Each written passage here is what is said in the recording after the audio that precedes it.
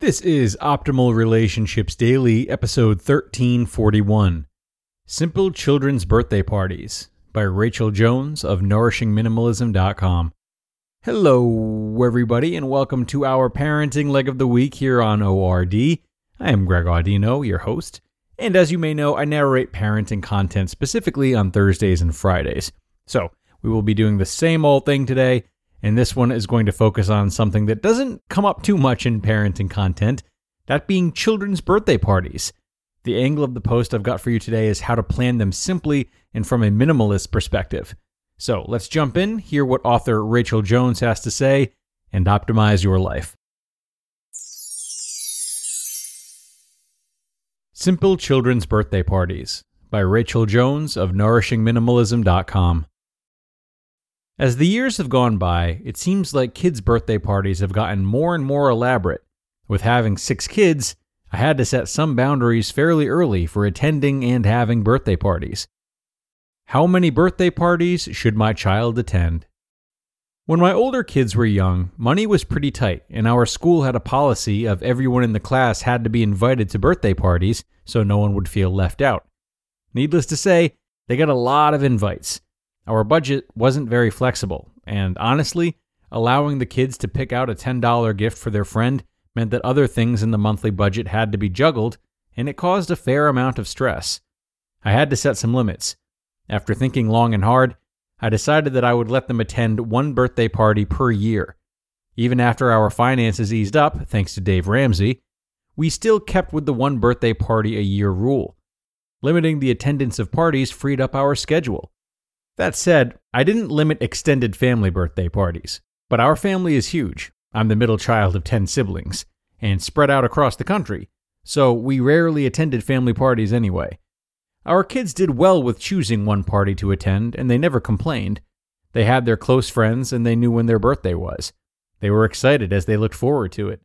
It also meant they took more time in planning their gift and thinking about what their friend would enjoy. How much time, energy, money should I put into my own child's birthday party? I always felt a bit deprived, not having an extravagant birthday party as a child. But then when I had children of my own, I found out how overwhelming big birthday parties were to children. A 3-year-old just wants to be celebrated. They don't want to open 28 presents and thank each person. With so much excess, can we blame the child for tearing off the wrapping, discarding the item, and demanding the next gift?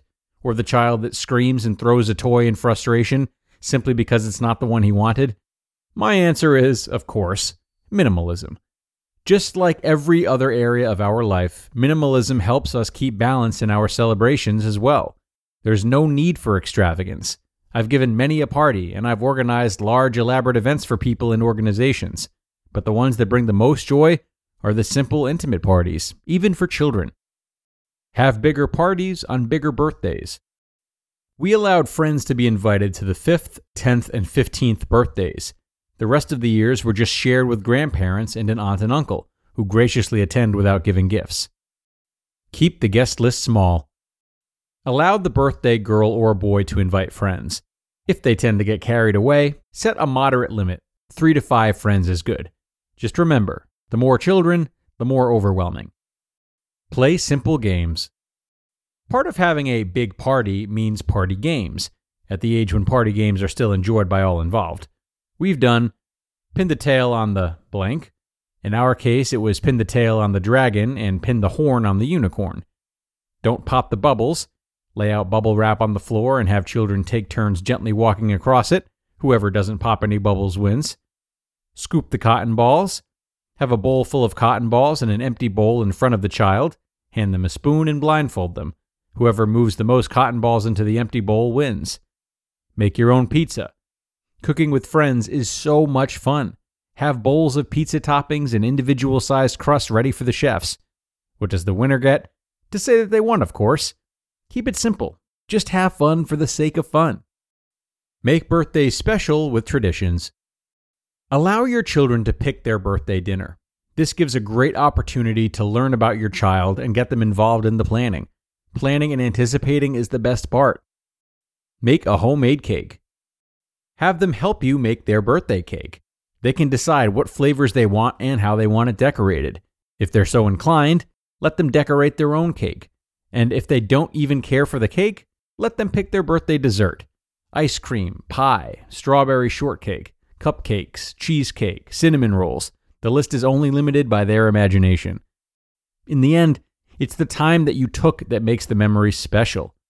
To know that their parent took the time to make their favorite dinner and favorite dessert makes them feel special and celebrated. Nothing has to be perfect. And the great thing about kids, it doesn't take much to get excited. You can make a sad-looking cake with wobbly letters and they don't care. If you made it for them, they love it and it's perfect. What about gifts? I recommend keeping gifts simple as well. When we send out invites, which just happen to be a group text message, I make my request, no need to bring a gift, but if you want to bring something, please limit it to something homemade or craft supplies. This has worked very well for us.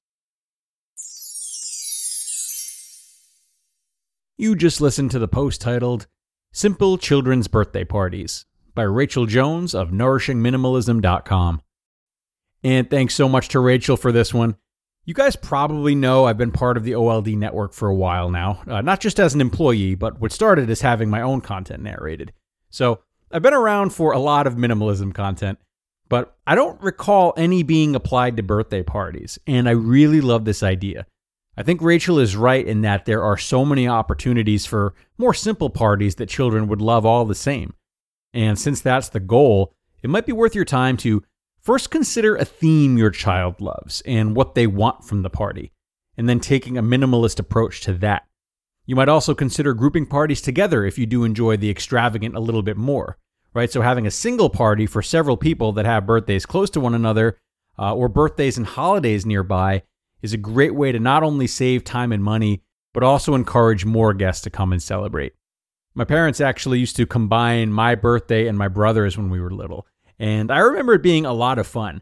You know, all the family would come out and the place would be full to bursting.